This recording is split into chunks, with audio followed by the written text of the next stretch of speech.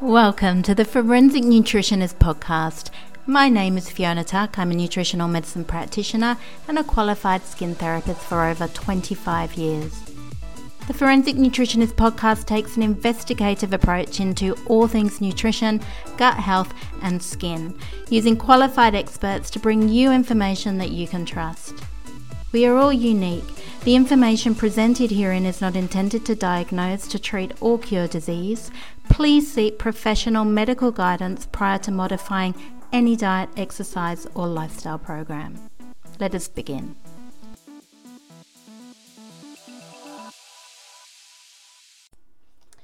On the podcast today, we have Chloe McLeod. Now, Chloe is an accredited practicing dietitian.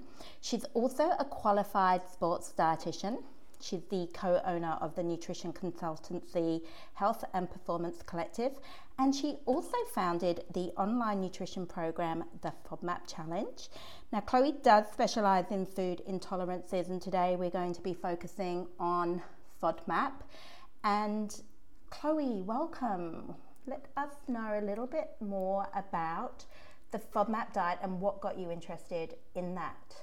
For sure. Well, first of all, thank you so much for having me today, Fiona. I'm really excited to be here. I guess I first got involved in working with people with gut issues and with FODMAPs after I first graduated. My workplace I was working for asked if I'd be interested in going and doing some further professional development in the area. Great. I, of course, said yes, and went and did that down in Melbourne, and that was the training that Monash was doing at that time for FODMAP education. And then it's been all around keeping up to date with the current research as that's coming out, and there's so many papers coming out. It's absolutely, it's a really exciting area. I think the whole world of nutrition is every day almost there seems to be new studies and new research and new information. The FODMAP diet, if you like, is something that I personally see really growing as a trend, and we're hearing more and more people that are avoiding FODMAPs or doing the FODMAP diet. Can you tell us a little bit about what that is? What actually are FODMAPs? Yep, so FODMAPs is an acronym. So it stands for fermentable oligosaccharides, disaccharides, monosaccharides, and polyols. Which is why we use it as an acronym. Is why we use it as an acronym, exactly. And these are different types of carbohydrates that either malabsorb or end up fermenting significantly in your gut, and they can then generate symptoms of irritable bowel syndrome. So this includes things like diarrhea, constipation, bloating, wind, abdominal pain is the most common symptoms people experience. And so with FODMAPs, who would actually benefit from trying a low FODMAP diet? Is it really somebody that would have been suffering for quite a while with something like IBS? Yes, most definitely. And I think it's really important to mention and to sort of go back to what you were saying before around it. It is becoming a little bit of a trend. So looking at the statistics in Australia, around 10 to 20% of the Australian population has irritable bowel syndrome. Right. And it's been shown that following a low FODMAP diet can help with management of those symptoms. However, it's not about removing FODMAPs and never eating them again. It's about going on this low FODMAP diet, working through a series of challenges with the different types of FODMAPs so you can determine which ones that you're sensitive to, and then reintroducing them back into your diet in varying amounts. So the ones that you're not sensitive to at all, reintroduce them fully, and then the ones that you are sensitive to, slowly reintroduce them in small amounts. And everybody should be able to tolerate a small amount of even the ones that they are sensitive to. And I think it's really important, and I really want to highlight that including them back into your diet again in small amounts will actually help you more long term, even if that does cause a little bit of discomfort in the shorter term.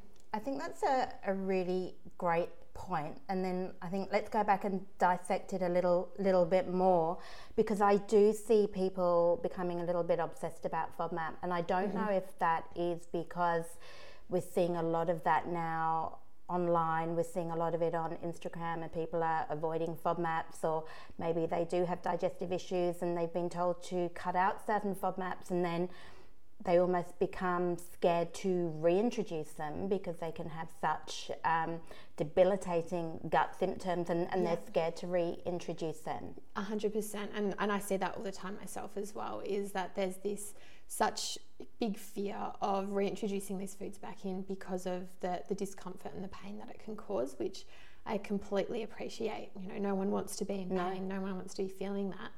But that's where we need to take a very systematic approach and individualised approach of reintroducing small amounts back in at a time, so that we're making sure that the individual doesn't end up with further, I guess, dysbiosis and further gut symptoms down the track as well.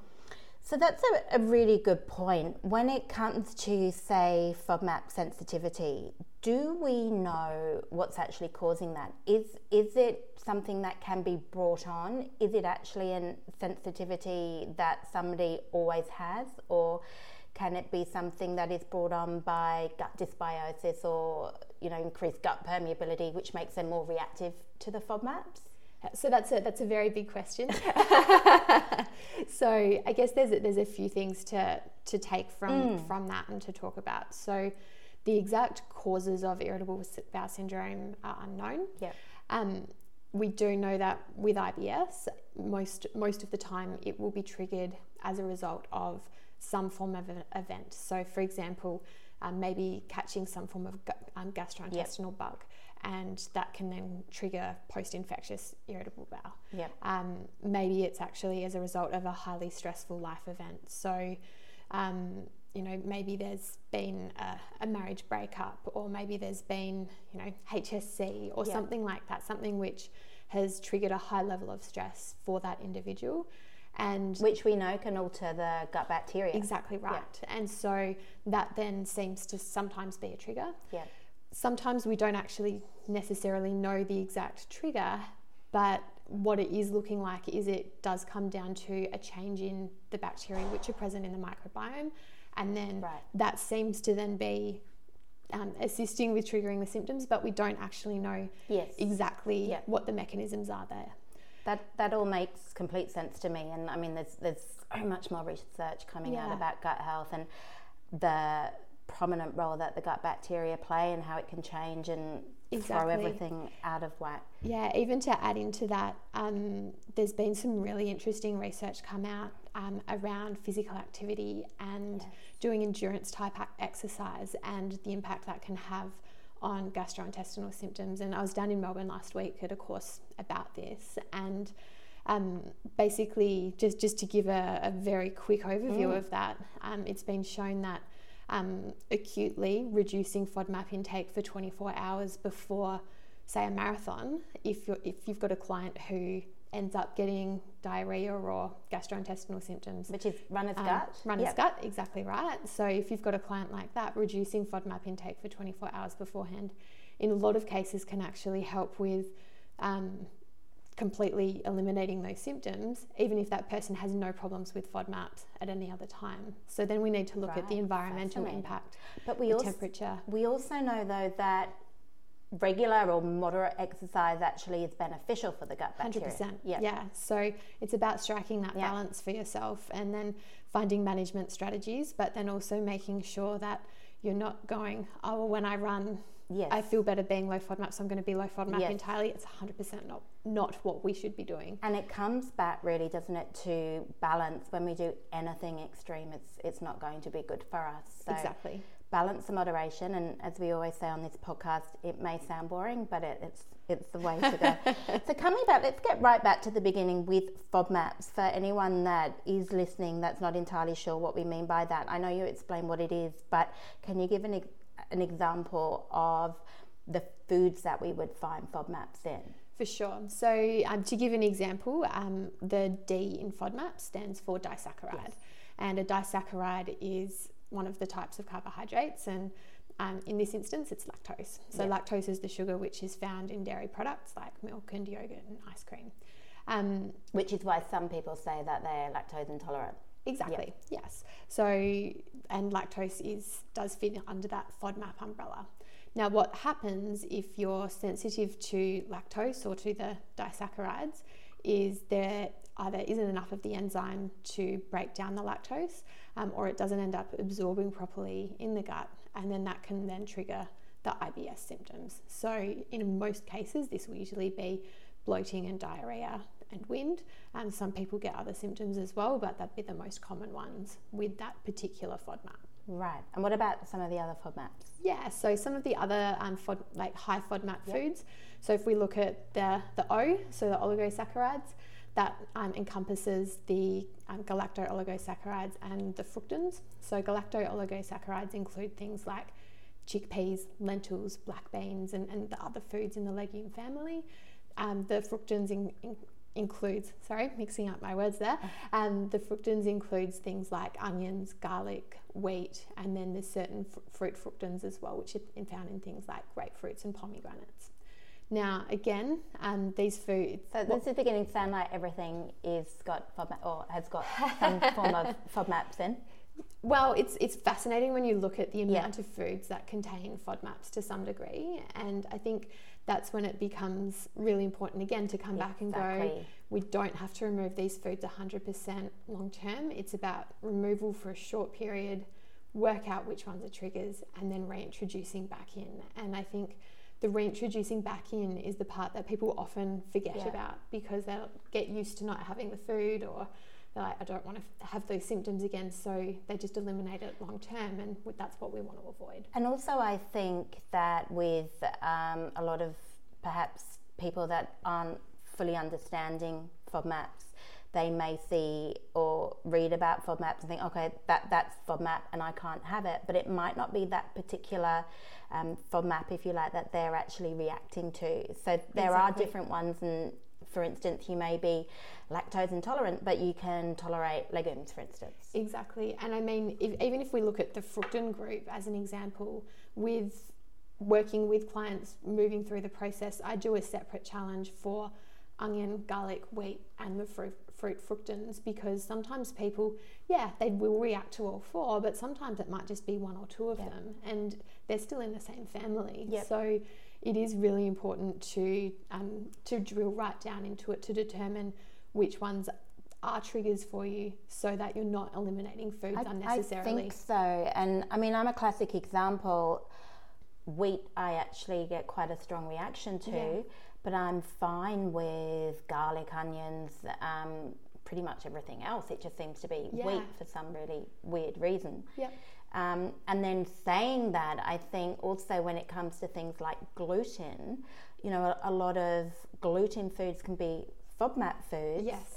And some people that say they're intolerant to gluten or can't eat gluten, it could even be that it's not actually the gluten, but it's the FODMAP. That's exactly correct. So there was a really interesting study that I think it came out of Monash Uni as well, that showed that people thinking that they had non-celiac gluten sensitivity, it was actually determined that they were wheat sensitive rather than gluten sensitive. So the gluten is the protein which is found in the wheat, whereas the wheat itself contains the wheat fructan, and that was what was triggering the symptoms rather than that gluten protein. And they tested the gluten, didn't they? And people didn't react to it. I found that actually fascinating, that study. It's a great study. I think it's a real eye-opener for a lot of people, because we kind of live in a society where it is all about extremism, and then people will get fixated on, I can't ever have gluten, I mustn't eat gluten, or I can't have any FODMAPs, and we're getting this imbalance. And I think one of the things with the FODMAP diet, it can be so beneficial for people with those debilitating IBS symptoms, and I've had people say to me, you know, FODMAP's changed my life. But then, as you've said, they can be quite hesitant to then start to reintroduce them. Which as I said, is so understandable, and I really empathise that, you know, of course you don't want to be eating a lot of the foods which are triggering symptoms for you and resulting in a really reduced quality of life. You know, the amount of people who are like, I can't leave the house, and you know, not able to go to work, not able to perform how they want to be day to day because of consuming too many FODMAPs. And then when that all changes, when they take them out of their diet, of course they don't want to add them back in, and completely understand that. But it's not about removing all of them long term. It really is important to add them back in, because adding these variety back in, if we come back to just the general gut health principles, we know that having that variety of plant foods in our diet helps to promote more of a diverse microbiome through having more different bacteria present in our gut, of these healthy bacteria, which are what produce those short-chain fatty acids, which are exactly what our gut needs and our body needs. So removing all of these different things makes it so much harder to get that variety in. I think it's important to note as well, in a way, that the FODMAP diet is going to help to alleviate symptoms, find out what people are reacting to, but it's not a cure. Exactly, yes. So it's the diet itself was never supposed to be a long-term, this is what you do, see you later. It was always supposed to be a diagnostic tool and part of an overall treatment management plan. And I think that's where maybe there can be misinformation in the media and online regarding that, because I guess as a nutritionist, where we can then become a little bit concerned is, just as you were saying, it's so important for our gut health and gut bacteria, and to get that gut bacteria in the right balance by consuming those prebiotic foods. Exactly. Which are really those, the plant-based foods and the fiber foods, but they are the FODMAP foods. Exactly. So many of the prebiotic foods are rich in FODMAPs as well. So there are some low FODMAP prebiotic foods, but majority of them are high FODMAP foods. So, we're talking about chickpeas quite a bit, but, the perfect example of a higher FODMAP food, but one that is a wonderful source of prebiotic fibre. Absolutely. So when it comes to, say, somebody that has got IBS symptoms and they're really struggling, what is the process when following a low FODMAP diet? So, for instance, I know you run the FODMAP challenge. Yes. How do people know who to go to and who to get advice from? Because there is a lot of misinformation out there, and it's important, I feel, that if somebody is going to be following the FODMAP diet, that they're doing it with the qualified professionals. Yeah, I completely agree. So it's targeted for people who have irritable bowel syndrome, who have worked out that it's food related, and then they need to start to figure out what their triggers are. And the reason that I started to run the FODMAP challenge was because I noticed that there was so much misinformation online, and also, unfortunately, not everybody has the access to a dietitian who has the experience in the area, whether that's from a financial or from a geographical perspective. And so I thought, let's create something which is going to provide the information that these people require, so that they're able to work through the process without it then causing a huge impact in their life from either having to get to see a dietitian or from that financial perspective. So just, I guess it sort of fits in with part of what I think is important, as a health should be available for everybody. Absolutely.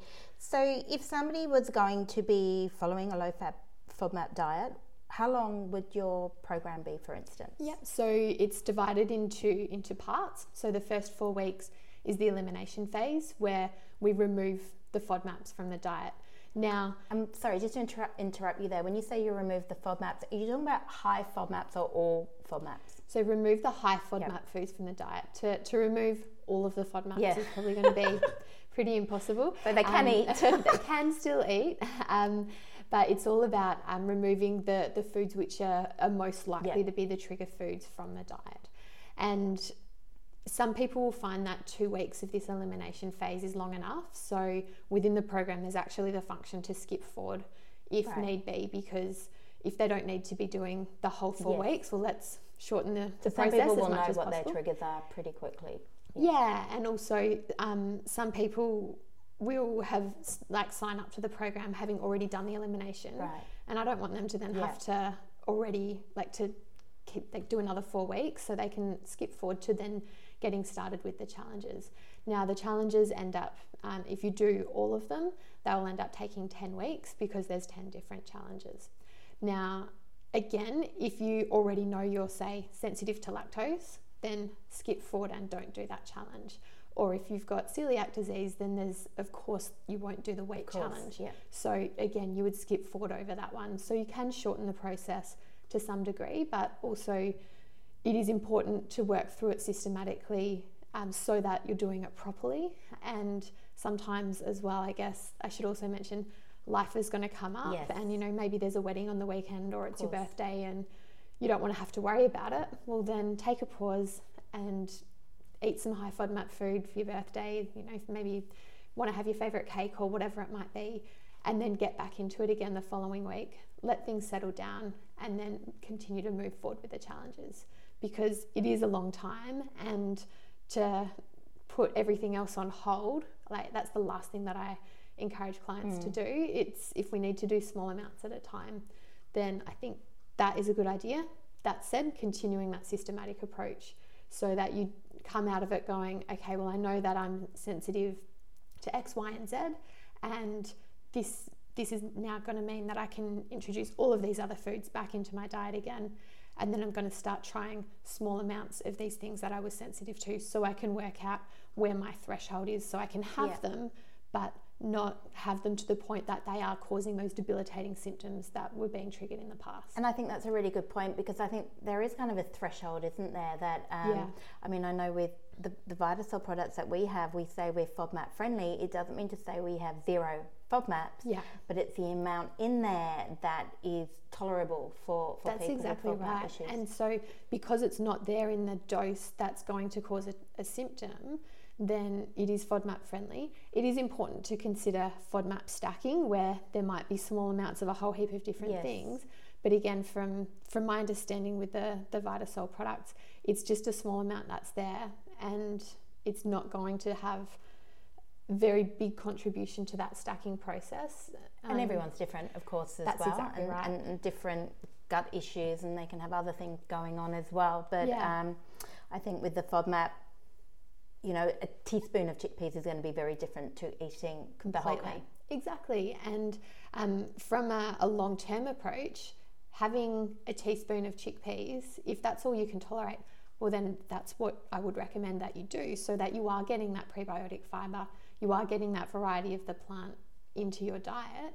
And hopefully over time, you might actually find that as your microbiome changes, maybe you can have 2 teaspoons of chickpeas, and then over time, maybe you can tolerate and I have seen that happen. Same. I have seen that happen, where people are like, nope, can't eat it. And then as they're gradually having really, really tiny amounts and gradually reintroducing it, and then they're actually helping to feed their own gut bacteria. And as you said, with the short chain fatty acids, which we know can help with reducing inflammation and inflammatory conditions, they're actually starting to improve and really see long-term benefits. That's exactly right. And I mean, I have so many people come in who they are so fearful of eating so many different things, and that it's like taking over their lives. Yes. And it's actually still not helping their symptoms, because there's such a high level of stress, because they're so stressed that they can't eat, and then they're stressed that they're getting symptoms, and everything's causing this plethora of problems for them. And we also even know now about the connection with the gut and, say, anxiety, and then the 100%. Whole mood connection. Yeah. So more stress is going to create more gut issues, and then if we're not fixing the gut, that can create more stress and more mood issues as well. So it's a catch-22. It is a catch-22, and I think giving yourself that break of going, you know what, let's take onion as an example. Let's say onion is a really key trigger for you, and it's like, I just do better not having onion. Yeah. But what about if you chop it up into big chunks and cook it in, let's say it's a pasta sauce or a stir fry, and then you still pick out those chunks and don't eat them, but there'll be a small amount of that onion fructan that's gone into the food. First of all, that having that very small amount will start to help to give that exposure to those types of those prebiotic fibers, and then over time maybe you can have one bit of that onion without really noticing any symptoms, and then over time maybe you can have a few bits without noticing the symptoms. So, and this is a long-term thing, it's not going to happen in the space of a couple of weeks, it's going to take months for that to happen. That's fabulous advice. And when we're talking about cooking food, does the cooking process affect how people react to FODMAPs? Yeah, so just to use onion as another example, if you use like onion infused olive oil, then the onion fructans don't go into the olive oil, so you'd still be able to have that flavour of the onion without any of the onion fructans causing a problem. And you can get that now, can't you? You can get the garlic and the onion flavours. Exactly. But then if you're cooking the onion in the food, a small amount will come out into the meal. If you're cooking it separately, then obviously it's all going to stay within the onion there, which is what I know some of my clients do when they're doing challenges. Just depends on how they want to make things work. That's great. And so I think as well, like looking at the type of food as well. So say a Greek yogurt that has a lot less of the lactose in it than say a glass of milk does, and that's due to the bacteria in the yogurt eating a lot of the lactose and fermenting it as part of the process with the yogurt. And fermented dairy in general, kefir and things like that would be exactly the same. And we know how wonderful those things are for our gastrointestinal health as well. So we've spoken a bit about high FODMAP. What would be some sort of safe for low FODMAP options, just so people sort of get an idea of what is a high FODMAP, low FODMAP? Yeah, for sure. So some of my favourite low FODMAP foods, and I'm sort of thinking prebiotic foods in particular because of what we've been talking about. So brown rice, potato, and if you cook and cool it down, that actually develops more resistant starch. So again, that's a prebiotic. So that cooking and cooling process, when you cook potato or cook pasta and there's that sort of gluggy thing, so that's the resistant starch portion. And that's what's good for our gut. Exactly. So make sure it doesn't get thrown out. Mix it back in, everybody who's listening. Then the just right bananas are fantastic as well. So green banana flour itself is very rich in probiotics, but if you have a just right banana, that's low FODMAP and is a really great source of the prebiotic fibre as well. Looking at more other low FODMAP foods in general that I really love encouraging people to eat are things like berries, pineapple, zucchini up to 65 grams I think it is, green beans, small amounts of things like celery as well, because of the different types of fibres that these all contain. Yes, with all of these things, if you have too much, they end up being high FODMAP, but in smaller appropriate portions they're completely okay to have. And just to clarify, when we're talking about the FODMAPs, what's interesting is foods that you may think are high FODMAP can be low FODMAP, and low FODMAP can be high. Like, there's no way of really knowing unless you're sort of guided professionally.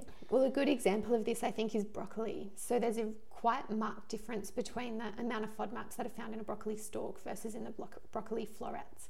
So if you're having broccoli and having all the stalk and none of the florets, your intake of FODMAPs is significantly higher than if you're having a combination or if you're only having the florets from the top. So, and that's just in one food. And a lot of people don't eat the stalks either. Yeah, but they're such a good source of nutrition. Always should be added. Another good example, I think, is coconut. So coconut yogurt, as an example, is low FODMAP. Desiccated coconut, depending on portion size, can end up being very high FODMAP. Same with coconut water.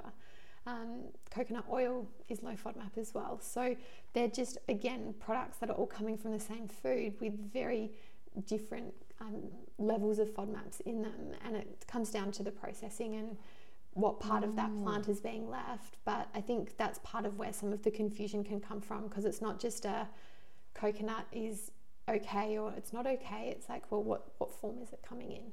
Absolutely. And I think, that's why it is so important to get that professional guidance. And I think the real key message from today is, just because you are in that elimination phase doesn't mean to say that's a permanent elimination. 100%.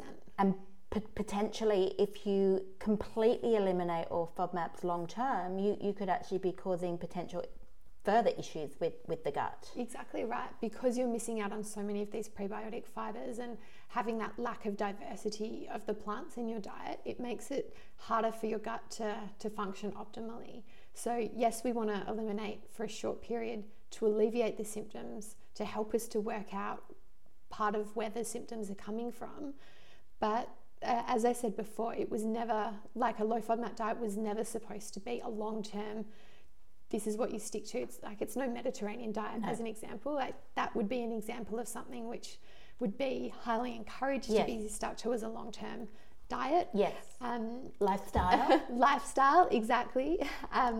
Whereas the FODMAP diet is a diagnostic tool to help us to determine something that's happening so that we can then manage that the best way possible. So it's part of an overall management plan rather than a fantastic thing on its own. I'm so glad you cleared that up, because I do even see on Instagram people, you know, living the FODMAP-free life and all these kinds of things, and it does, I guess, concern the professionals when we're sort of having conflicting messages. Yeah, it's I'm glad you brought that up actually as well, because even on the FODMAP Challenge Instagram page, I put up a post about prebiotic sources, like lower FODMAP options of prebiotic foods, and all of them, if you have a lot of them, they are high FODMAP, which, you know, comes back to what we were talking about before.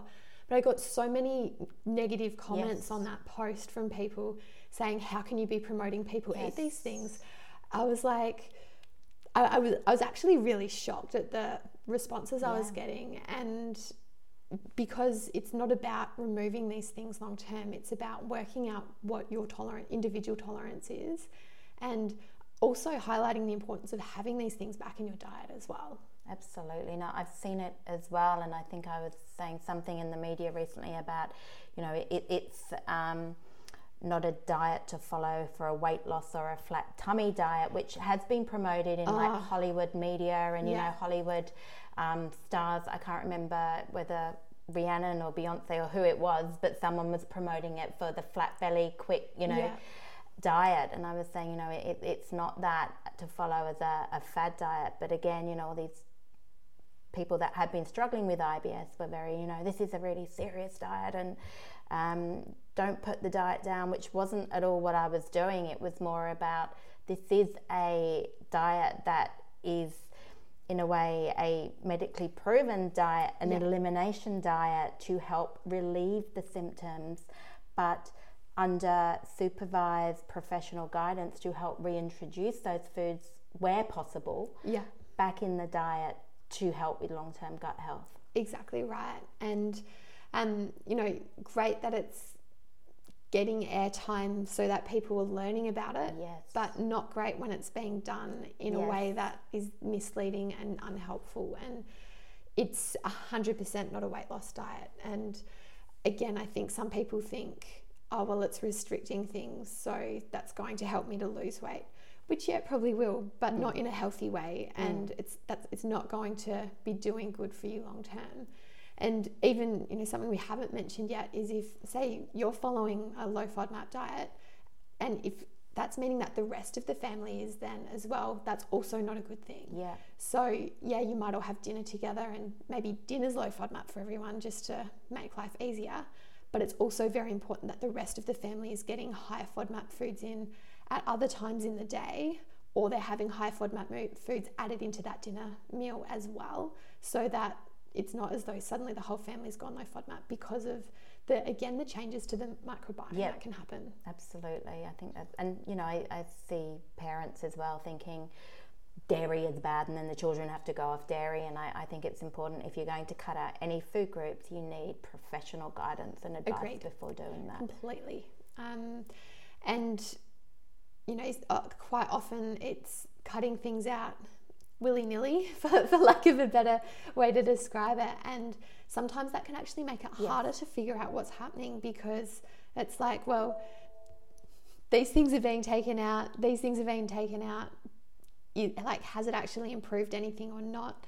And then comes back to that anxiety we were talking about before of not wanting to add things back in, and it can end up being a little bit of a mess sometimes, I think. Absolutely. But I think if anyone knows about the FODMAP diet, it is you, which is why I was so very, very keen to talk to you today and to clear some of the I guess myths about the FODMAP diet up, and get some clarity around how to do it properly and effectively.